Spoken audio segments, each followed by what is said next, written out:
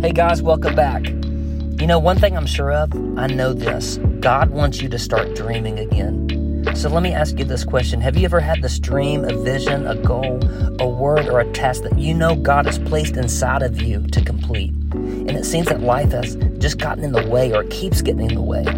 I didn't say a demon, I didn't say a devil, I didn't say hell has come against you. I'm just saying that sometimes life has a way of getting in the way, and it causes you to drop it or set it to the side. Maybe you're disappointed because you haven't seen that word or that vision or that dream come to pass in your life. And everybody at some point is going to experience this. Maybe this is you right now. But in Proverbs it says this, that hope deferred makes the heart sick. It's so much easier not to complete that word or to pick it up and run with that vision or that dream because it's easier to say no. And if you get disappointed enough, you won't let your heart want anymore because want hurts too bad if it's never satisfied. I'm here to tell you, God has spoken to you on purpose because God has something for you to complete. It's time for you to dream again. If this is you, this message is just for you.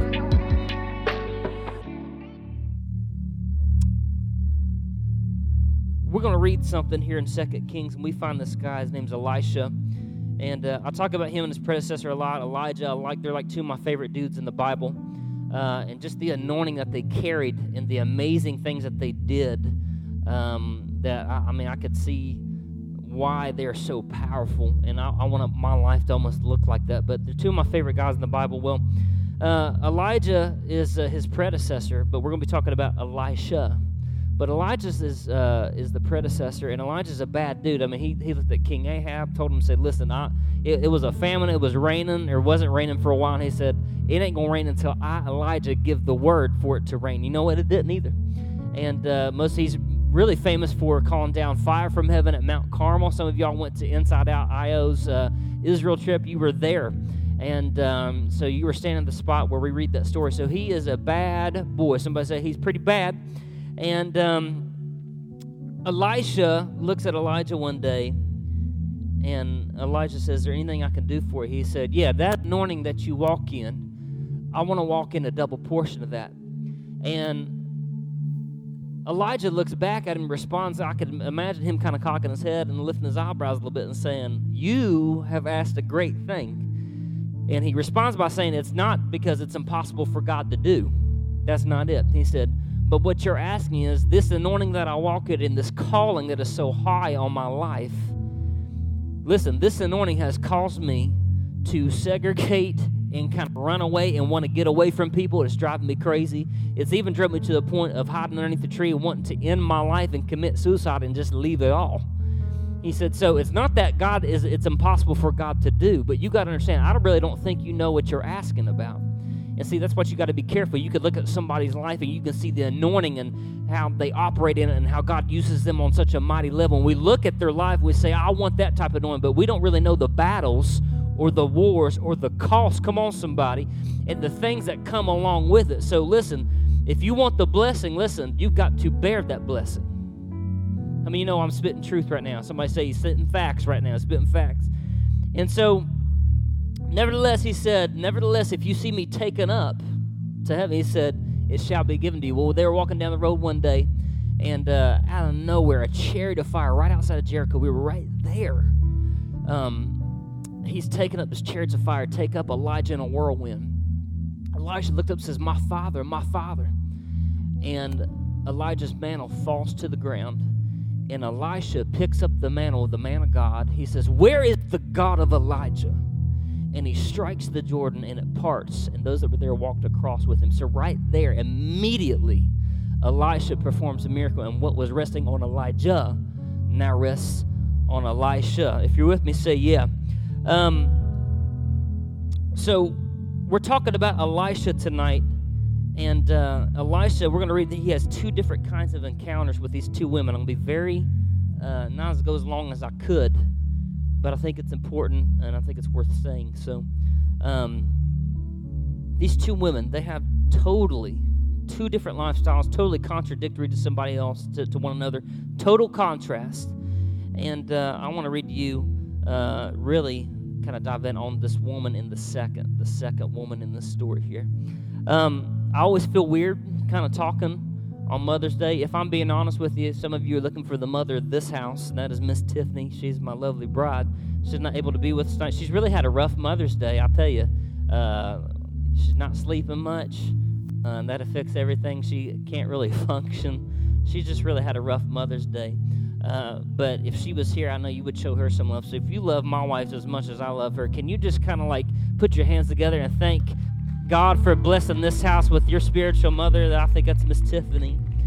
And I'll say this so you can tell her that I did say this. I was going to call her and FaceTime her so she can hear me say this. But to all the mothers out there, if you're with us tonight via by the podcast, the YouTube, or you're here in person, I want to say we honor you. How many know you're supposed to honor your mother and your father tonight? But we honor you, and I'll say this, motherhood is really a thankless position. It's a thankless role, and I'll take, for example, Miss Tiffany. I'll brag on her a minute. I've seen her lay down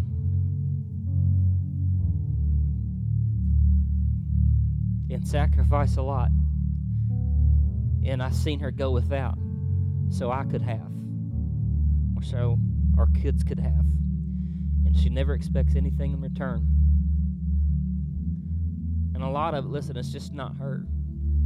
That's the role of the mothers. Really, as guys, we're made in the image of God. We're made in His image. So one thing that God cannot resist is praise. As men, we like to be praised. We like to be told that we look good, or that we're working out and you notice that, or we fix something. We're like, we like to be praised, and we feed off that. And really, it can make or break a man whether you praise him or you compliment him or not.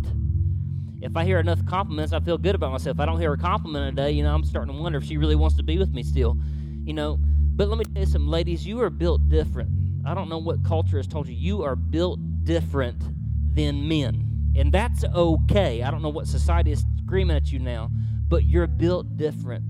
And really, that is the blessing and the burden on your life, that really nobody really has to praise you or thank you or compliment you all the time. You guys just are built to incubate and nurture and just to carry out a thing, whether somebody thanks you or not. But I want to let you know that tonight, and all the men in the house, we want to put our hands together and say, we honor you and we thank you and we love you, and you are perfect just as you are. But all the mamas out there, we love you so much. And it's a hard job. 2 Kings, we're going to read this. I'm going to pray real quick. Father, bless the reading of your word tonight. And God, make it make sense. Let something click tonight, I pray. All right? If with me, say, go ahead and read on. Stay with me just for a second. 2 Kings 4:8 through 21. 4:8 through 21. It says, now it happened one day that Elisha went to Shunem, where there was a notable woman. It says there was a notable woman because the one before this one was a widow who was in debt. That's the other lady I was talking about. And they were going to take her sons. There was a famine in the land, and they said, we're going to take your sons until this debt is paid off.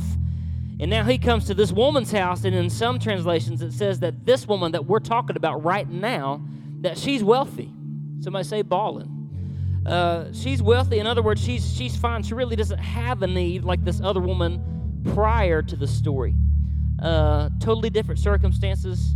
She doesn't have the stresses of the other woman. And she really, if I'm being honest with you, if I can put it this way, she really doesn't need Elisha. She really doesn't need a man of God to come into her life and speak a word and encourage her or make a miracle happen. Totally different. But it says, and she persuaded him to eat some food. She got plenty of food to eat. She can probably cook. We all know somebody like this, right? Okay. So it was as often as he passed by, he would turn in there to eat some food. And she said to her husband, look now, I know that this is a holy man of God who passes by us regularly. Verse 10. Please let us make a small upper room on the wall, and let us put a bed for him there, and a table and a chair and a lampstand, so it will be whenever he comes to us, he can turn in here. And it happened one day that he came there, and he turned into the upper room and lay down there. And then he said to Gehazi, or Gehazi, whatever, I don't know how you pronounce it. I'm going to call him Gehazi, his servant, call the Shunammite woman. When he had called her, she stood before him. And he said to him, say now to her, look, you have had all this concern for us and with all this care. What can I do for you? He's saying, you've been so kind to us. We've been on the road ministering. This is kind of like, if you could imagine somebody like Nick Walker or somebody like, somebody like a guest speaker. You've been so kind to us every time I come through your town to let me stay here. You feed me, you clothe me, I get a place. What's something I can do for you? How can I bless you? He said, do you want me to speak on your behalf to the king or to the commander of the army? She answered, I dwell among my own people. She's saying, you know what, I'm good. I'm good. Somebody say it's all good. I have a life, and it's a good one. I can almost predict my day-to-day is what she's saying. I enjoy it. It may not be a glamorous life, but we do well, me and my husband. We have money, and we like to sow into other ministries, including yours, and I really don't have a need. We have money, and we like sowing in your ministry, so I'm fine. This is what she's saying here to Elisha. So he said, what then is to be done for her? And notice she didn't answer. It was Gehazi, his servant, his right-hand guy. This is kind of like a Hallelujah Herald to PC. Hallelujah, hallelujah. Right? So Gehazi answered, actually, she has no son, and her husband is old. It's like, whoa. That's like off the top rope, he's throwing shade at this couple. But Gehazi has had the opportunity to study her life. So he said, go call her. And when he had called her, she stood in the doorway. Then he said, about this time next year. About this time next year. I was reading this, and I'm looking across, and the pastor in me wants this place to be packed to capacity when I say this. But you're going to be the ones that get this word tonight. The ones, you're here, you're going to get this word because this is meant for you. Look at your neighbor and say, this is meant for you. Nobody else. This is meant for you right here. It may not be for everybody, but it's going to hit somebody square up against the eyes. About this time next year. See, when I see those words, Pastor, when I say that, I can see words like ripples going over top of you. Some of you feel like this is a different atmosphere. It feels like almost like a Bible study. Listen to me. I'm seeing these words go forth over top of you. Have y'all been swimming before and like you're underwater and like you can feel when somebody goes by you underneath water that the water moves because they're treading water and it comes and it hits you? That's what's happening right now. You can't see my words, but man, I feel that. I feel that. I feel these words going over top of you right now. And I say this because I really want you to know that I know it's not packed out tonight, but I want to tell you, and I want to speak prophetically to you right now because you're supposed to be here. About a year from now, 12 months from now, you're going to embrace what God has spoken to you. I'm putting myself on the line, but I'm telling you right now, by faith, I'm prophetically speaking to you. About a year from now, you're going to embrace the promise that's being spoken over your life. How many of you know God has spoken something in your life? Just wave your hands at me. Let me know I'm not crazy. Say, about this time next year. Look at you and say, about this time next year, it's all going to change. Verse 16, then he said, about this time next year, you shall embrace a son. And she said, now watch this. This is a twist. No, my Lord. Man of God, do not lie to your maidservant. She's saying, no. Don't you tell me that. Don't you tell me that. She said, I've let that thing go. Listen to me. Don't stand there and get my hopes worked up, Pastor Chase, and make me hope all over again. She says, don't come into my house and try to get me to believe for something that I've laid to rest. Listen to me. I love the way she responds because she's not impressed by the ministry all of a sudden. He's trying to speak into her life, and she says, don't you come up in my house and get my hopes up again. How many of y'all got this before? How many of y'all felt this way before, that you felt a stirring, maybe in a service, maybe it was tonight, maybe it was a couple weeks ago, but maybe you will encounter this, and it feels like hope has invaded the room, and you're too scared to lift up your hands and shout and take God at His word because you don't want to get your hopes up. because God has spoken something in your life and you still didn't see it come to pass. And a matter of fact, it looks like everything else that could happen has happened. And so it's just easier to wash your hands of it and say, God, I've buried this. Don't bring it back up. But here's this man of God coming up into her house, and he's speaking something that she's already considered that it's lost. She said, listen, I know you're a holy man. I know you're a man of God, but don't you come up in my house and insult me and my husband. You don't know the countless nights that we've cried. You don't know the doctor's appointments. You don't know the fertility clinics we went through. You don't know the amount of money that we spent. I've sowed seed. I've laid down an offering.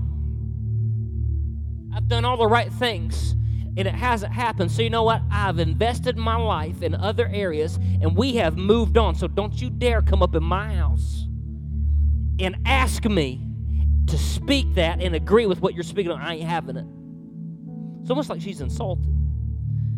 Verse 17. Now watch this. But the woman conceived. When did she conceive? When he spoke it. Am I boring you tonight? Are you with me? When did she conceive? When he spoke it. And bore a son when the appointed time had come, of which Elisha had told her. And the child grew. Now it happened one day that he went out to his father, to the reapers. Now I'm reading down here to 19. And he said to his father, my head, my head. So he said to his servant, carry him to his mother. When he had taken him and brought him to his mother, he sat on her knees till noon and then died. Wow. Verse 21, and she went up and laid him on the bed of the man of God and shut the door upon him and went out. For the sake of time, I want you to go to verse 32. We're going to go 32 through 37. Are you with me? Say, When Elisha came into the house, there was the child lying dead on his bed. He went in, therefore, shut the door behind the two of them, and prayed to the Lord. And he went up and lay on the child, and put his mouth on his mouth, his eyes on his eyes, and his hands on his hands, and stretched himself out on the child, and the flesh of the child became warm. He returned and walked back and forth in the house, and again went up and stretched himself out on him. And then the child sneezed 7 times. Don't ask me the spiritual ramifications of that. I don't know. And the child opened his eyes, and he called Gehazi and said, call the Shunammite woman. So he called her, and when she came in to him, he said, pick up your son. So she went in, fell at his feet, and bowed to the ground. And then she picked up her son and went out. Thank you, Jesus. Father, I know my time is few. Let me use my time wisely. And God, let me speak the things, God, that matter right here. Get me out of the way in Jesus' name. Amen. Thank you, Eric. Don't go too far, though. So, if I had a title tonight, and the reason why I'm speaking, the reason why I decided, because I believe this is really for you. This is for the people that have showed up. Dream again. Somebody say dream again. Have you ever had like a goal, a dream, a vision, a task maybe that you wanted to complete, or you saw yourself completing, and it seems that you said, well, I'm not that old, but listen, life has a way of just getting in the way and making you busier than you really want to be. Come on, somebody. I'm in the phase of my life where I'm the busiest I've ever been. Not that I asked for it. How many of y'all busy? Wave your hands at me. Say, ain't nobody busier than me. See, we all try to make that argument with everyone. Everybody's busy. But life gets in the way. Now listen to me. I didn't say a demon gets in the way. I didn't say a devil gets in the way. I didn't say that hell gets in the way. I said, somebody say life. But life has a way of almost taking you away from your starting point. How many of y'all ever been to the beach?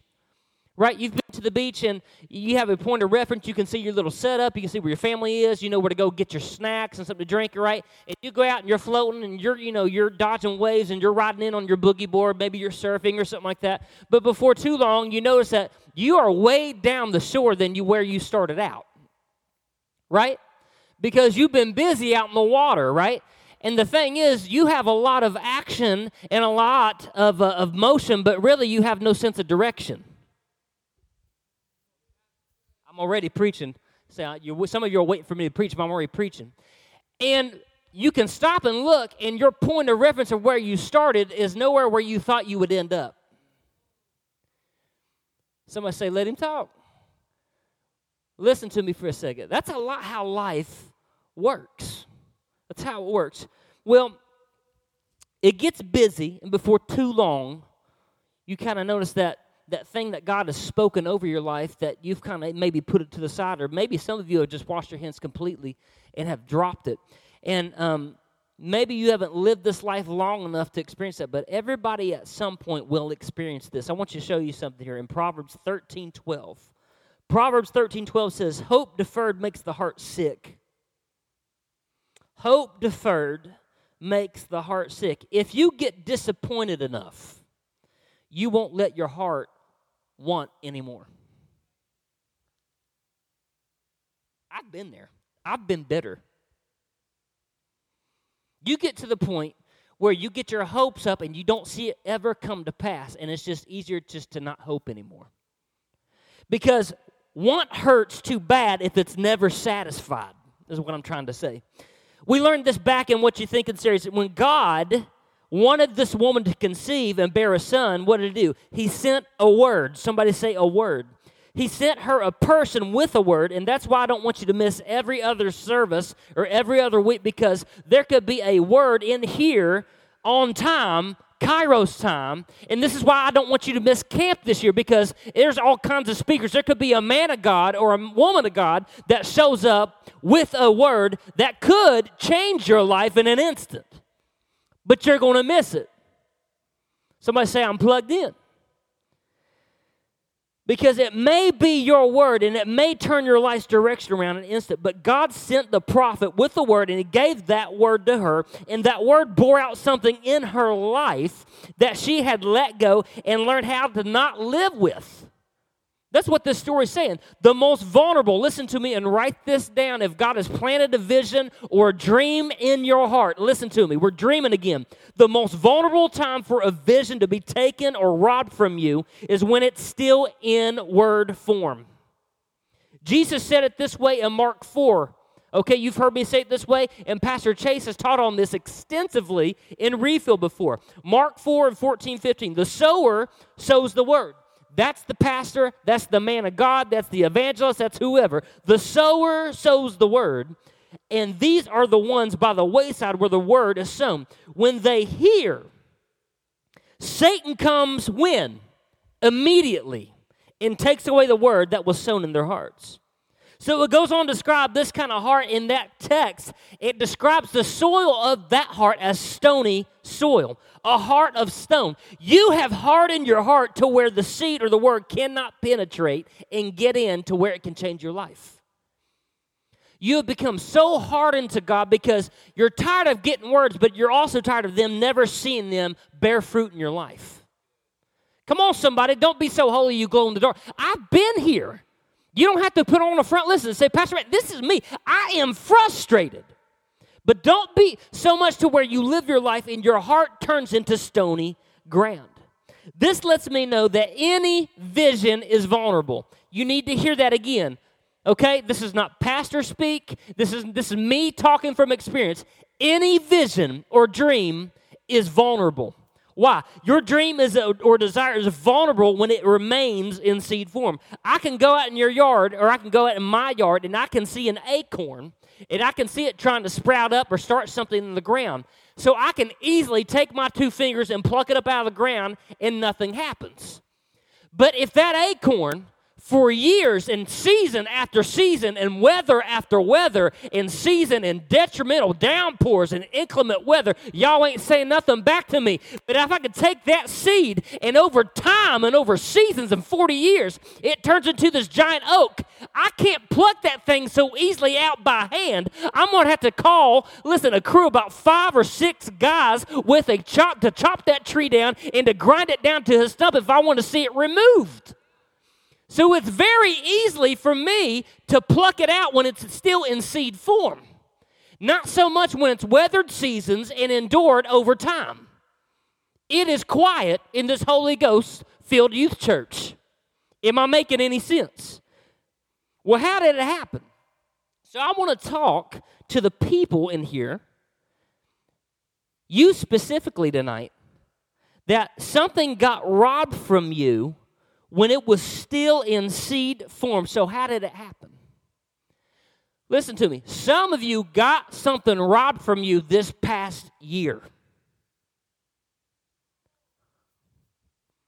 The vision for your life in this year has not panned out, and now you just got this thing on cruise control.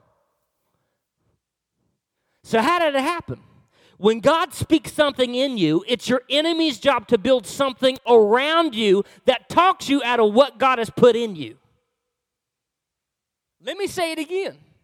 When God speaks something in you, it's your enemy's job to build something around you that talks you out of what God has put in you. So you understand this thing being played out in the story that we're reading here. God comes to her in her old age. Her husband, listen, he's probably old, unless he married young. I don't know.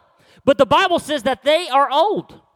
And they have built this life together. They have the means. They have the funds. They got the savings. They got the money. They got the American dream home. They got the well-manicured yard. They're known in the HOA, in the neighborhood. They got the pool out back. They host church family over for barbecues. They host the pastor's wife. They're doing well. They have the money. They have enough money for themselves. But listen, they also have enough money for everybody else that comes into their life. And Elisha is coming up to her in old age, and he is putting a dream inside of her without any outward signs that it's taking place right then.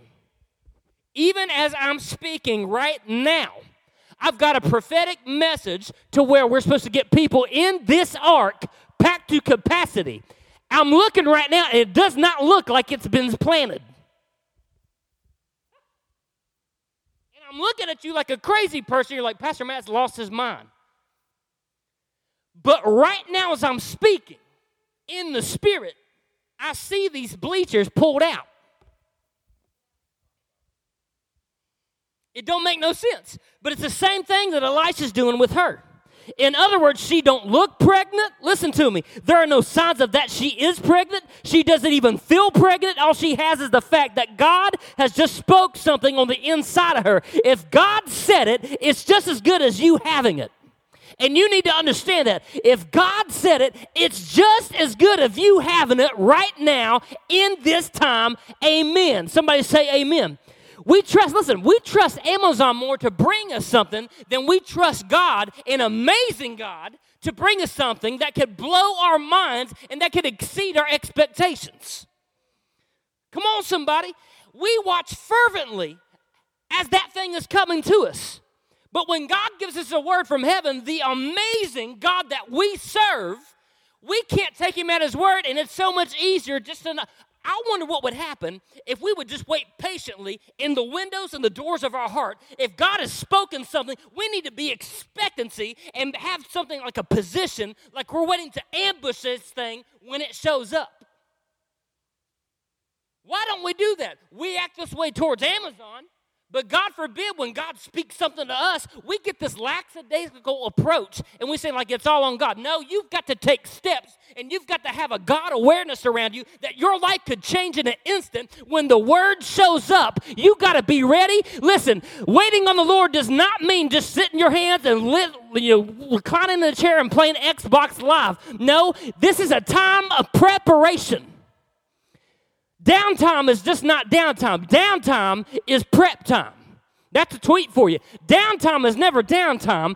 Downtime is always prep time with Jesus. So listen to me. His word is tried. His word is true. And his word is faithful. And it just may need some time to grow. See, we don't like that. It just may need some time to grow. Let it grow, let it grow. And remember the Lorax? Y'all remember that? See, yeah. But the only thing you remember, and it's very peculiar, the only thing you remember about that scene is the enemy or the bad guy saying, let it die, let it shrivel up and die. Why was that part so much louder than the one talking about grow? Because it's human nature. Some of you are letting the enemy sing, let it die, let it die, let it shrivel up and die.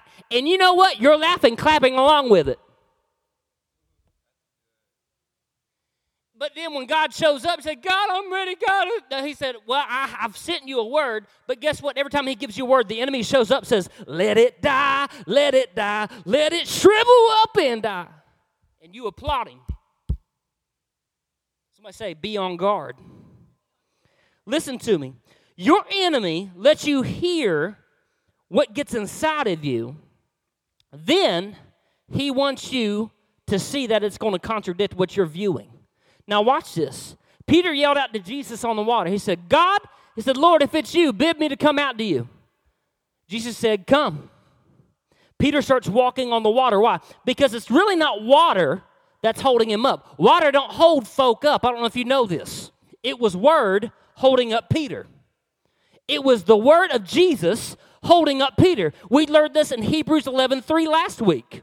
By faith, we understand that the worlds were framed by the Word of God. The existence of the world, the thing that keeps the world in balance, is not construction, it's not 2x4s in the heavenlies. It's the Word of God that keeps the planets in line, that keeps the oceans at bay, that keeps everything functioning. It's by His Word. So listen to me. Jesus calls him out. He says, come to me. So Peter walks out on what other people would surely die on. Because God, when he spoke, Jesus allowed somebody pursuing him to walk out on top of what other people would surely die in. I don't know if you got that or not. When you're pursuing Jesus, Jesus will let you defy when other people try to do it in their own strength, and their own ambitions, and their own wants. When they try to walk out on an ocean towards Jesus and they ain't really after me, they're going to sink. But when you lock eyes with the lover of your soul, when you lock eyes with a person that has given you a word, it's not you stepping out in the middle of treacherous seas, but you're stepping out on every word that God speaks. Listen to me. Stepping out on a word. Somebody say, step out on a word. See, then the Bible says that Peter got distracted. He saw the wind and he saw the waves, and what? He began to sink. We've all heard the story before, but listen to me. I want to point something out to you. You get to decide what you give your attention to. You're in complete control of that. We give the devil way too much credit. Well, the devil, no, you did it all by yourself. You get to decide where your attention, watch this, and your affections go to. You get to decide that. I want you to tell you something. You need to look past an insult. You need to look past the naysayers. You need to look past that passive-aggressive post on Facebook. You need to look past that insulting message on Instagram. Listen, you need to look past maybe that relationship ending. You need to look past and disregard them exiting your life, whoever they may be. Listen, my life does not end just because they left. Listen, your life is not over just because they left. Listen to me. It's not over because somebody left, okay? People come and go. And some of you are saying, well, everybody's leaving me, Pastor Man, everybody's leaving me. Some of you say, well, everybody just retreats from me. No, maybe it was God revealing. Everybody's retreating away from me. No, it wasn't them retreating as much as it was God revealing. Because if they're not in the picture right now, they may not be in the picture later. Somebody say it's okay. Disregard all your haters. Disregard all your naysayers. Disregard the mountain that's in the line of your vision, because you can take that word and speak to that mountain and watch it move. You can take every demon and every plan that the enemy had for your life and say, get thee behind me, Satan, and go towards your prize. Somebody say, ain't nothing that shuts up a hater than just being successful. If you just keep one foot after the other and go towards the prize, ain't nothing that shuts your enemies up louder than you just going on and being successful. I don't know who I'm talking to tonight, and I don't really mean to preach, but you got to get this inside of you. If you want your enemies to shut up, then you just go ahead and walk out on top of your word towards your prize, which is Jesus. Somebody say, I'm going to step out on a word. Step out on a word. Listen to me. Get your eyes off of what you're seeing. Because a lot of times when God gives you a word, it completely contradicts what you see. It sounds so simple, and it sounds so elementary, but also, why is it also the hardest thing in the world to do as a believer? Listen to me, man. When God gives a word, it is very rarely what it looks like. Wendy, am I telling the truth here? When God gives you a word, you get that word, and you look around and says, God, I ain't got the resources. I don't even have the people to pull this off. I don't have the skill. I don't have the ability. I don't have anything that you're calling me to do. Well, how in the world do you think God gets glory? Because he don't call the qualified. He qualifies the called. And some of you need to understand that. I'll say it again for you so you can tweet it. God does not always call the qualified. He qualifies the called. And some of you need to get in your mindset that I am chosen. I am called. I am of a royal priesthood. I will see my generation come to know Jesus. I can do this. I can speak into atmospheres and see things change. I can lay my hands on the sick and see them recover. I can pray for my parents, and I can see them come to church and know Jesus. I can help with people get baptized. I can show people Jesus. I can win my school. I can be a difference maker. I am a fire starter. I am the head and not the tail. I will not always borrow. I will be the blender. Come on, somebody. You got to believe this. Listen, friends and everything, listen. Jesus said, you got to understand, the way this works is when you get a word, it's going to contradict what you're seeing initially. When you first get pregnant, you don't always look pregnant. Matter of fact, a lot of times what couples do, they keep it a secret. Until about after the first trimester. And you can't even really tell. You just start wearing baggier clothes.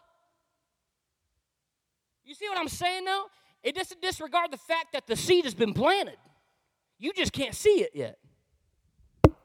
That's good. I hope you got it. Listen to me. When they saw Jesus on that water, they started freaking out and saying, it's a ghost, it's a ghost. Everybody stay calm, but it's a ghost. Oh, my God. Want a ghost? Who was it? It was Jesus. Well, here's the deal. Well, God, I got this enemy. And the whole time God is saying, it's not an enemy. That's your footstool. Oh, see, y'all don't want to hear it. Listen, that's why you need to thank when an enemy and throw a party. When you get a battle and an enemy is revealed in your life, go ahead and start high-fiving everybody around you and go ahead and throw a cookout because God's getting ready to open up a door that no man can open and no man can shut. And here's the deal. You think it's an enemy. All it is this. It's a footstool for you to get on top of the next level. And listen, I just want to take time, and it may not be for everybody, but I got to do this. I want to thank every hater. I want to thank every enemy because I wouldn't be at the level that I'm at without you. So go ahead and give yourself a round of applause because you may have rooted against me. You may talk bad about me, may not even believed in me. You may have worked against me, but I thank God for every enemy, every footstool that he has placed in my life that has brought me to the next level. And because when you get up here, you can see how far God has brought you. Somebody give him glory in this place. I know that it ain't packed out, but we can fill this room right now with praise. It's okay. Hallelujah. It's never what it looks like. They told Jesus, Jesus, our daughter's dead. He said, she ain't dead, she's just sleeping. What? She's just sleeping. If you had only been here, Lazarus, why are you getting here so late? Lazarus is dead. No, this is for glory. Notice Jesus does not wig out like we do. It's never what it looks like. I'm wrapping up here. Watch this. This Shunammite woman, she wouldn't tell. It was Gehazi had to do it. And he travels with Elisha, and he helps serve his ministry in him. And Gehazi has had the privilege of looking and observing her life this whole time. And she really wouldn't come clean in front of the man of God, Elisha. But he spoke up in her place. He said, man of God, she don't want to burden you. Maybe she's embarrassed, but I want to tell you that they've never been able to have children. She's never had a child. And Elisha told him to go get her and tell her to come. See, we describe this lady. She's got a good life. It works. She's not hustling for money. She's blessing the ministry. She's serving. But let me just break a lie over your life for a second, because some of you need to hear this. Success in one area does not always translate into another. Success in one area, Eric, does not always translate into another area. See, some of y'all need to hear that. I know that ain't like, preaching material, but that's real life advice. Listen to me. And when we see someone we define as successful, okay, we assume that they are successful everywhere they got their hands in. See, but it's highly likely to be successful in one area, but then be failing miserably in another area. Some of you are great students, except one area. I struggled with math my whole life. I still do. It's okay. Listen, I see this all the time as a minister. I see this all the time as a pastor because I see it. He may be a really good businessman and have a successful business, but he is a terrible father. Listen, he may be a great dad, but he has struggled to provide for his family. Listen to me. She may be a great worshiper, but she may be a terrible and lousy friend. Listen to me. She may be a great singer, but she could also be a terrible wife. So understand this. It's obvious the contrast from this lady in this story to the one that precluded her. Now watch this. Let me tell you about the one before. This woman was a widow, had some sons. There was a famine in the land. She had debt, and it is looking bleak. Listen to me. Well, he came up to her. He said, I want you to go borrow some vessels. And she started pouring oil, and there was this miracle that started taking place right where she was at. He told her not to go just get any vessels. He said, go borrow as many vessels as you can. But did she do what he said? No. She went and borrowed vessels, just a few. Why? Why did she just borrow just a few? I always wondered that. As long as there was a capacity, the oil would keep flowing. If there was a need, if there was capacity, there was available storage, if there was an emptiness there, the oil could keep flowing. But she went and just got a few vessels. Somebody say a few.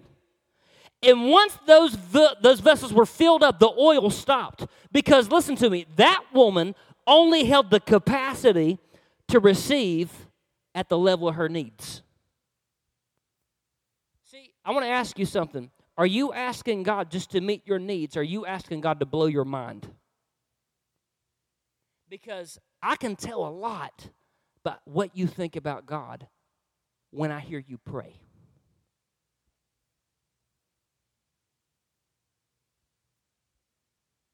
These small, timid, unbelievable, unshakable prayers that I hear sometimes do not move God.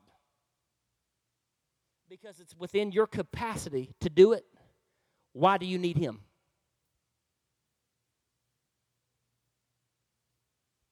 What moves God is huge, desperate, needy, bold prayers. That God, if you don't show up, it's not going to happen. If you don't intervene, if heaven does not back up what I'm speaking, it is doomed for failure. This is what this lady did. She only got her needs met on the level that she needed. He didn't tell her how many vessels to get. She had gone through the whole city and said, I need every one of y'all to bring out every pot and pan that you got, every vessel, because I need to get this thing. She could have gone throughout the whole city, but she only got a few. Somebody say a few.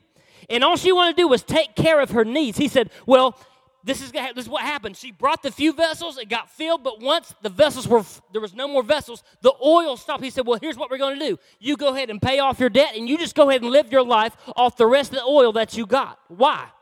Because she didn't have the capacity to see beyond herself. Listen to me. I don't want God just to meet my needs. I want to have enough oil that it drips off my life. I don't want to have just enough oil just to get me from season to season or glory to glory, from need to need or problem to problem or crisis to crisis and say, woo, we averted disaster again. No, I don't want God to say, God, I need you to provide my next meal spiritually. That is not promised land living. That's wilderness dwelling. When you're showing up and saying, God, provide me a miracle day after day and year after year and season after season and walk after walk, that's wilderness living. But I don't want to live on manna my whole life. I want to finally get to where God has taken me from a word that says, there's just a milk and honey land to where it flows and you won't ever need it. Because why? You got so much oil on your life that it drips onto other people. I don't know about y'all, but I hope you're praying these kind of prayers. Some of you are content with just getting enough oil just to get you through camp and make you feel goosebumps when the music comes on. Some of you just want enough oil just to keep you from sinning, but you've never really fell in love with Jesus. Get your eyes off your sin and lock eyes with him. Because when you see the man that his eyes are like fire and his hair's like wool, nothing else matters. Nothing else even competes with Jesus. Nothing else measures up. You don't even want to sin anymore. Why? Because you're so focused on the beauty that's before you. Some of you are just bringing God just with enough vessels. And this is my fear with Inside Out. We're content with just a few vessels. But this man of God here is telling you, go find all the vessels that you can so the oil flows. This is congruent with last week's message. Are you content with where we're at now? Because if you are, listen to me, the oil will stop. You are earthen vessels. And I see so many churches that want to keep it just their tight little clique and their little family church. That's a few vessels. And you know what? The growth of those places look identical that they did 8 years ago. Why? Because God gave you a word. Go get all the vessels that you can. You said just a few. Just a few of my classmates need saved. Just a few of our people really need Jesus. Just a few of them. God couldn't surely fill that person. They're too far off. And we pick and choose who's worthy of the oil, when in fact you're not even worthy of the oil yourself. Somebody say, he's preaching. I have so much. I can't get to it all. What time is it? Will you give me 5 minutes? 5 minutes. Is this okay? Y'all good? Are y'all getting anything tonight?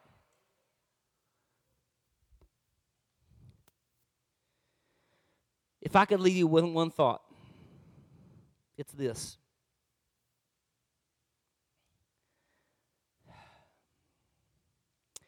God does not come to fill the full.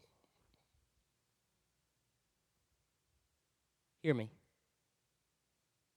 Because some of it went right over you and you thought it was a good talking point. But I want you to grasp this and think about this. God does not come to fill full people.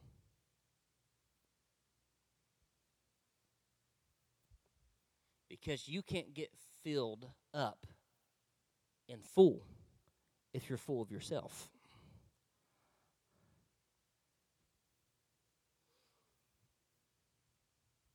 What was the whole point of the story with Elisha? Watch this. Elisha spoke to this Shunammite woman. And he's just not giving a word that's going to make her feel good and give her hope, and then he's going to go off and do whatever he wants. No. The man of God showed up. Watch it. I've said everything to say this. He showed up because he had a divine appointment, and he looked her in the eye and said, this ain't about what God can do for you. This ain't even about the gift itself. He showed up and said, you got a hole in your life. You got a void. And man, that's different. I've seen people come to the altar where they're really seeking answers from the hand of God, and there's nothing wrong with that. God can intervene. God is that good. He's that kind. But, man, when somebody says, get your eyes on what God can do and get your eyes on him, and when the voice goes forward and says, you got a hole in your life, that changes everything. He said, you got a hole in you.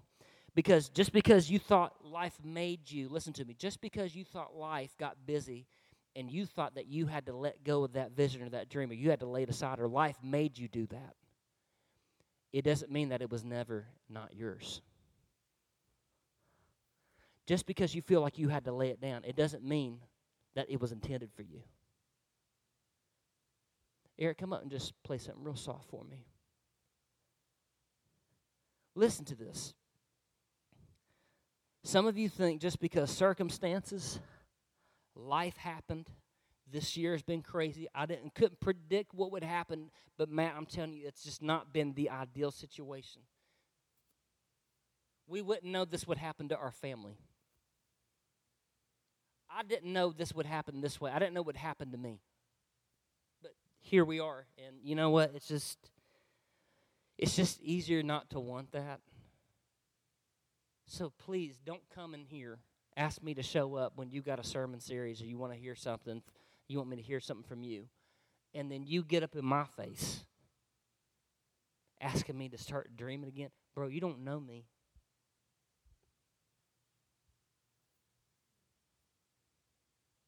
See, it's one thing, Matt, for you to get up here and preach prosperity and preach that God wants me, but you weren't in my room when my pillows were soaked with tears. Some of y'all feel this way, and that's okay. I'm man enough to take that.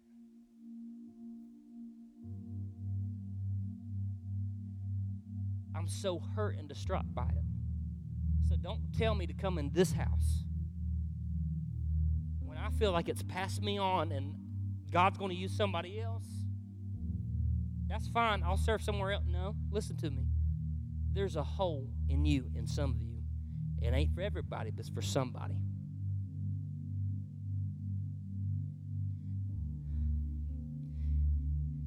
It's so simple in nature that I think like art kids could probably understand this concept.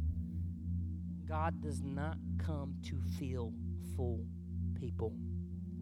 Listen to me. If you're in this place tonight, we got people that come and fill these chairs week after week. We got people that come and fill chairs in that congregation out there. And they feel like their life is in shambles, and they feel like they're unusable, and they feel disregarded, and they feel like trash, and they feel like God cannot really use them. Why? Because they got holes in their life. Because they got voids. There's people that come in this room that got broken dreams and visions for their life and is not panned out, and you feel like you're so unusable just because you got holes in your life. I want to tell you, you're the perfect candidate for God to fill that void and that hole with a word. And some of you are wanting another word so bad, but don't give me that word again, man. I don't know what it is, but as I'm speaking now, that same vision and that dream, God is beginning to shake the dust off of it and says, you need to pick this back up. You need to pick this back up.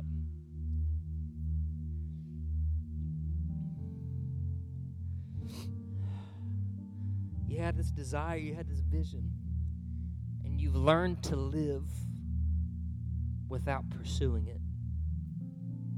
And your life is workable, it's livable, but it's not fulfilled. Man, who am I talking to?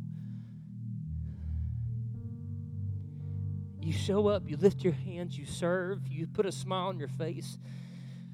But if you're being honest with yourself, close your eyes for a second. You say, God, I know there's more, but I'm afraid to want it again because I'm not sure you're going to show up.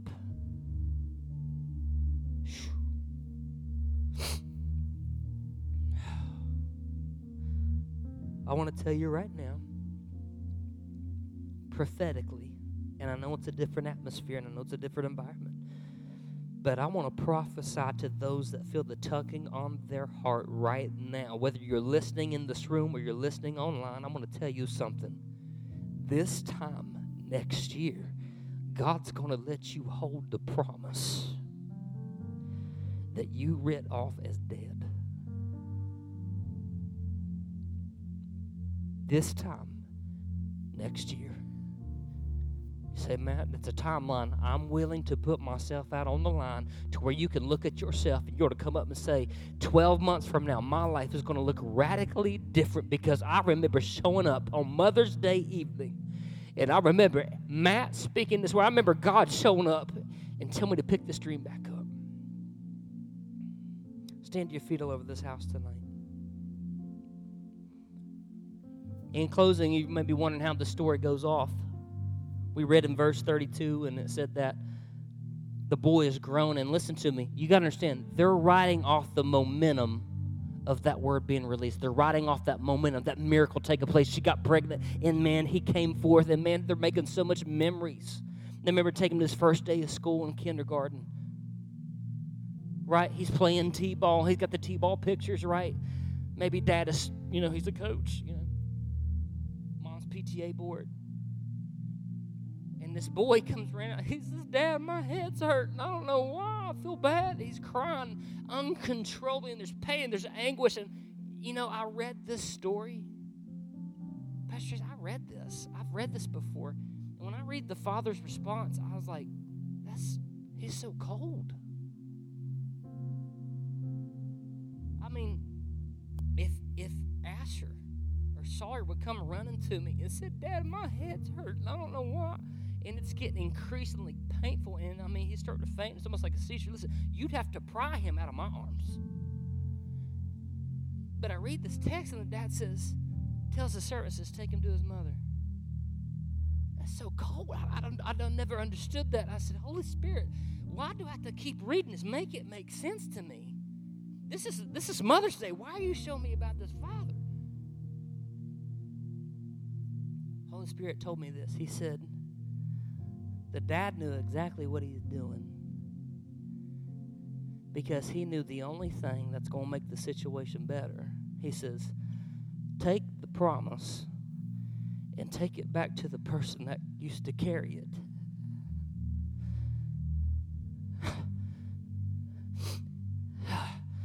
Take that dream and that vision, take the word back to the person that incubated it for months when nobody else believed it.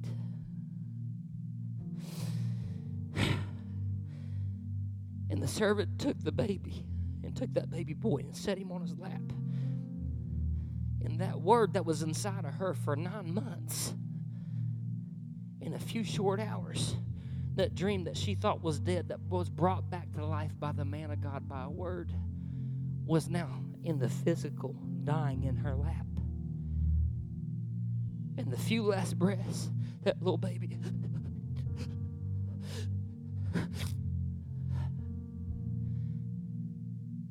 takes his last breath.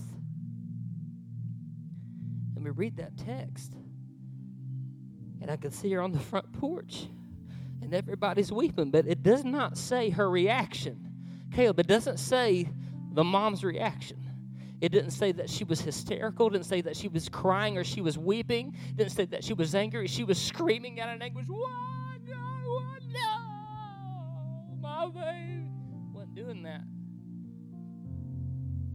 With that last breath, she says she took that baby boy and went to an upper room.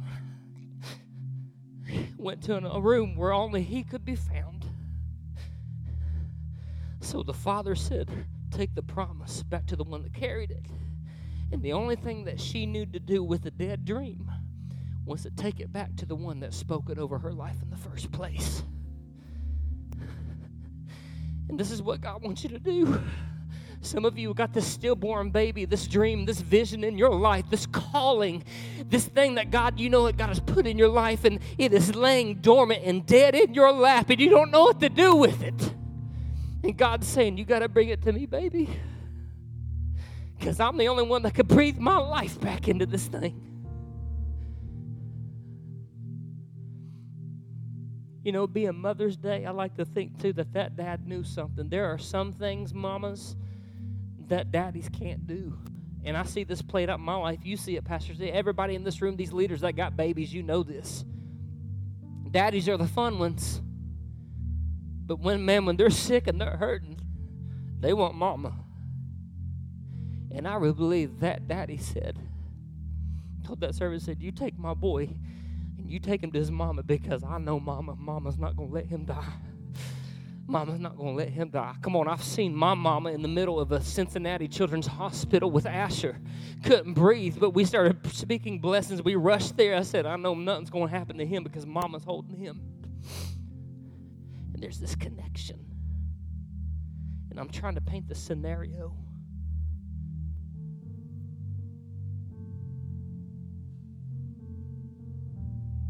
It's time for you to dream again.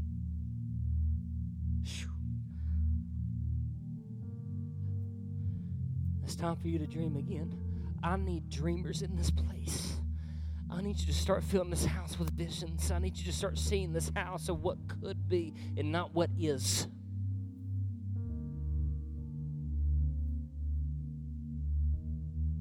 This time next year. Don't argue with me. But if you would just oblige me just for a second to be that man of God and that voice in your life to say, that dream you're holding, that vision that's laying dormant and dead, this time next year, about a year from now, you'll hold the promise that you thought was lost.